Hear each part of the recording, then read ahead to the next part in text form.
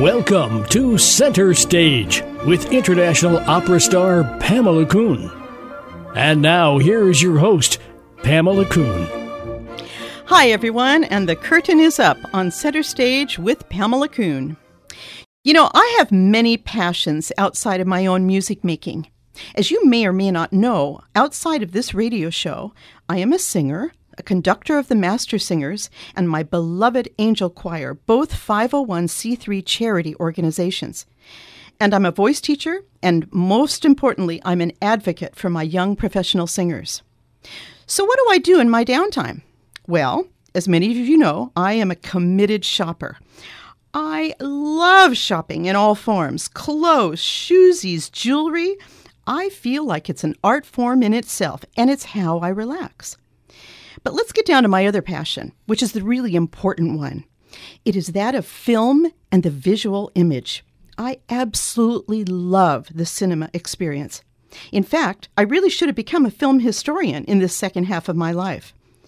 I haven't entered a film school yet, though NYU seems to always beckon to me. I think if I did, I would specialize in the area of music for film and scoring. But before I run off and register for classes, I can share with you a bit of my knowledge in the magic of the film music industry. We recently walked down that road already with my previous installment on the incredible work of the visionary composer for film, Bernard Herrmann. This was the composer who is considered to be the auteur, the composer who set a new standard in bettering film by composing a film score that assumed as much importance as the movie director's own work. I can still hear the elegiac music from the film The Ghost and Mrs. Muir still wafting through my mind. And it was Bernard Herrmann who encouraged one of the composers who I'm going to feature today to write his first orchestral piece. And that is the talented and prolific John Williams, the hero of modern, lush symphonic writing for film, the box office partner of director Steven Spielberg, with film scores such as Jaws, E.T., Jurassic Park, Schindler's List, and Sugarland Express. But I'm going to bring in another composer today who seems to express a similar lyricism, who, like John Williams, manages to speak for the actors with music of sophisticated sentimentality. And that is the Italian impresario Ennio Morricone, composer of the spaghetti westerns of Sergio Leone, establishing an operatic pace to the art of the Western and to the distinctive Italian directors beyond Leone. Two distinctly different composers, or are they? Let me put it out there that I am of the opinion that these two giants are drawn together by the common denominator of the American-style Western, believe it or not. The spirit of heroism in the face of evil, using big themes often associated with the scope and drama of the working cowboy. And if we want cowboys, we need look no further than Star Wars for a pleasant ride along with Luke Skywalker, Han Solo, and the gang. Both composers carry us happily along with a lush return to the romantic style in orchestration. In 1977, when the original Star Wars was released, we die-hard Star Wars fans couldn't get enough of a good thing. I personally waited in line in Westwood, California, in Los Angeles in 1977 and would eventually see the film 13 times that year. It was the first time that I had experienced a masterpiece film score that was unprecedented in its classical approach. It was as if the specter of composer Richard Strauss was sitting on John Williams' shoulders, giving him divine spiritus. In the original Star Wars, we all recognized that the perfect marriage of drama and music together was the gripping aspect of the adrenaline rush. Let's listen to John Williams' most awarded recording, the main title from Star Wars: A New Hope. This is ably performed by the London Symphony Orchestra.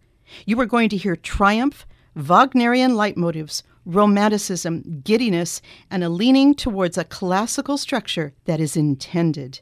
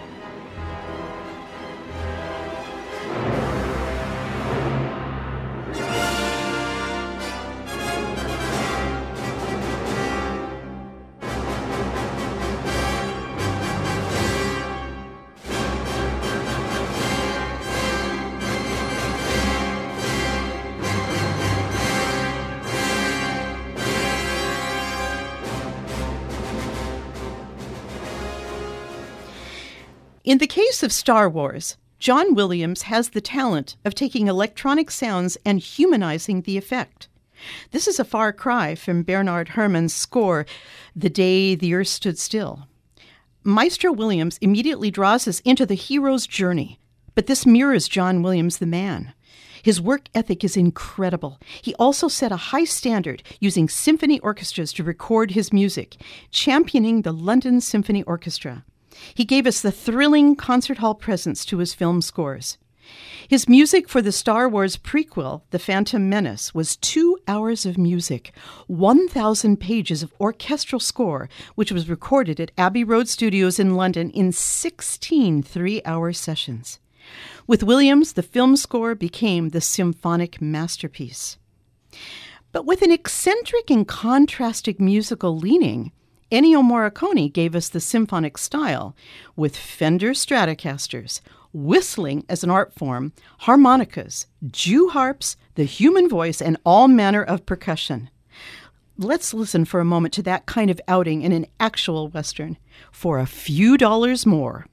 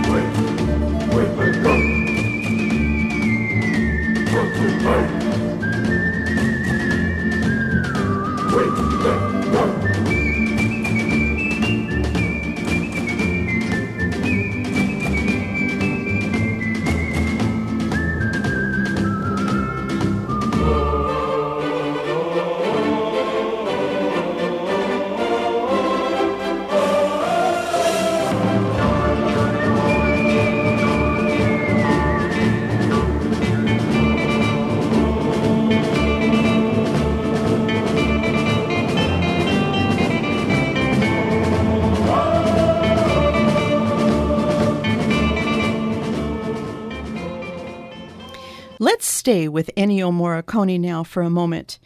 We're going to hear one of my favorite soundtracks in the world of film. That's from Once Upon a Time in the West, directed by Sergio Leone. In the partnership of Leone and Morricone, no moments were as sophisticated or as operatic in pacing and breadth as this movie. They hold us in an almost stasis-like pose.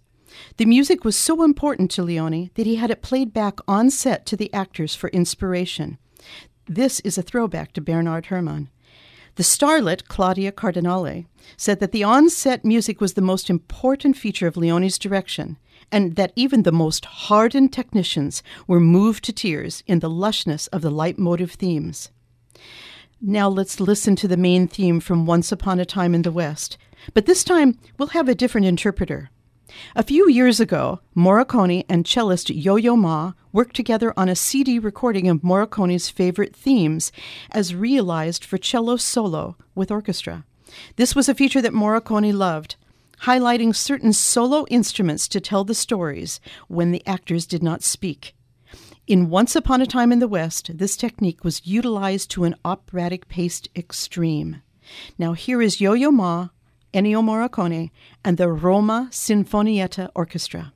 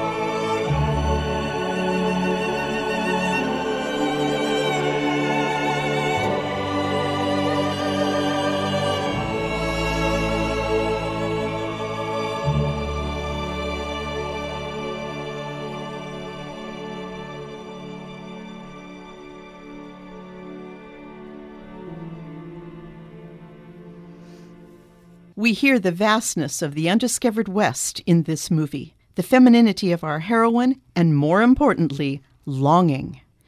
We don't mind being held hostage when the expanse of music and visual artistry in the filmmaking is this keen. It is suddenly a visceral experience. The vastness of the American West is well painted by Leone, with extended moments of nothing but the music to serve as the director while the camera pans over the horizons and into the lead character's eyes. We are bathed in longing in Morricone's lush score. And again, as in Williams' writing, with leitmotifs that guide us from scene to scene and introduce individual characters. When Steven Spielberg hired John Williams to score the film Jaws, he rejected the idea of a two-note phrase that symbolized the shark. Luckily for us, John Williams talked him out of that, and we have today the menacing and minimal theme that is instantly recognizable. It promotes a feeling of threat to the pursued and the pursuers. This is a profound example of minimalism being used as an agitator.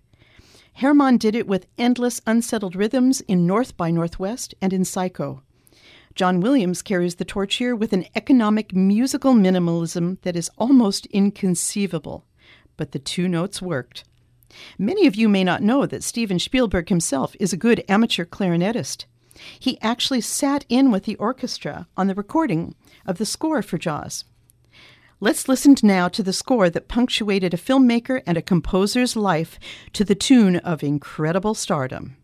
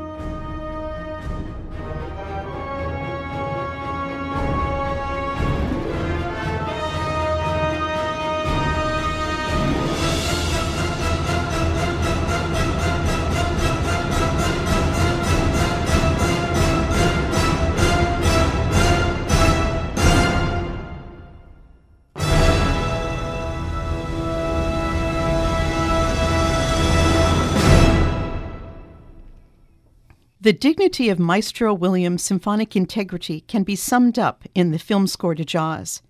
It was written with terror-inducing atonality, violent and heroic orchestral expressionism, expansive seafaring melodies, and a full-blown fugue. What more do we want in a film about the shark as the bad guy? But like I said originally, they're all cowboys, aren't they? My Greenwich-based choir, the Mastersingers, recently performed an evening of film music at the Greenwich Arts Center. As we performed, we projected clips from the movies that we highlighted. It was a nice touch. One of our highlights from that performance is one of Morricone's most enduring melodies. It is the theme from the movie The Mission, Roland Joffe's film about Jesuit priests trying to protect South American Indians. In our vocal arrangement entitled Nella Fantasia, we presented a melody that simply is the film. The mission brought Morricone's film music to widespread international attention after the success of his spaghetti western scores. It utilized a solo oboe over a lush orchestral background. Here is that theme as realized by Yo-Yo Ma again on cello.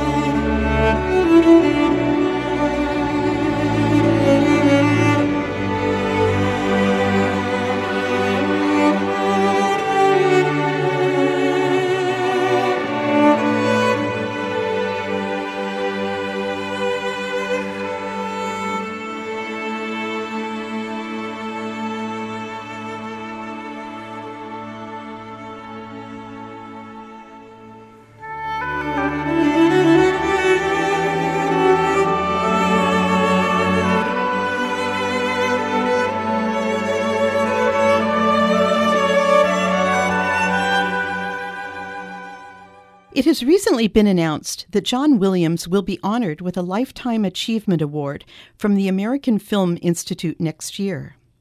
He will be the first composer to be awarded the prize by the AFI. He has written over 150 film scores, has a massive list of awards ranging from the Kennedy Center Honors to the BAFTAs. He has conducted almost every major orchestra in the world and continues to churn out music at age 83. The AFI, in their announcement, said, "John Williams has written the soundtrack to our lives. Note by note, through chord and chorus, his genius for marrying music with movies has elevated the art form to symphonic levels and inspired generations of audiences to be enriched by the magic of the movies." In his recent work composing the score for the highly anticipated 7th installment of Star Wars, The Force Awakens, he collaborates with the young and prodigious film director J.J. Abrams. But he went a step further this time in the preparation of the recorded music. He invited the conductor of the Los Angeles Philharmonic, Gustavo Dudamel, to conduct the opening and end title music for the film. The rest of the score was recorded over a 6-month period by Williams himself. Dudamel said of John Williams, "He is the Mozart of our day. I was stunned by his genius." Ennio Morricone, at 88 years of age, is currently on a world tour honoring his music and championing the performances of live musicians rather than the present-day tendency to use computer-enhanced musical performance in film. He was presented with an honorary Oscar in 2007 by Clint Eastwood for his lifetime of work. He has never lived in Hollywood. He says, "Rome is my home, and I am better off there." He has supplied Quentin Tarantino with the score of his new Western, The Hateful Eight. I'm sure it will be loaded with a brand of theme blazing that we are accustomed to with Ennio Morricone, and that Mr. Tarantino has sometimes parodied in his previous films. The interesting fact is that both of these composers seem to grow broader with age rather than resting on their laurels. To prove that with John Williams, let's experience the haunting melody from Schindler's List. His compositional technique could not be more different in this film than from those he has produced before. There is a marked depth and seriousness with strong attention given to the orchestral strings and solo violin. Again, the vision of Spielberg and Williams is overwhelming with focus to the heart of the soul. In listing the solo violin work of Itzhak Perlman, let's listen to this heavenly theme.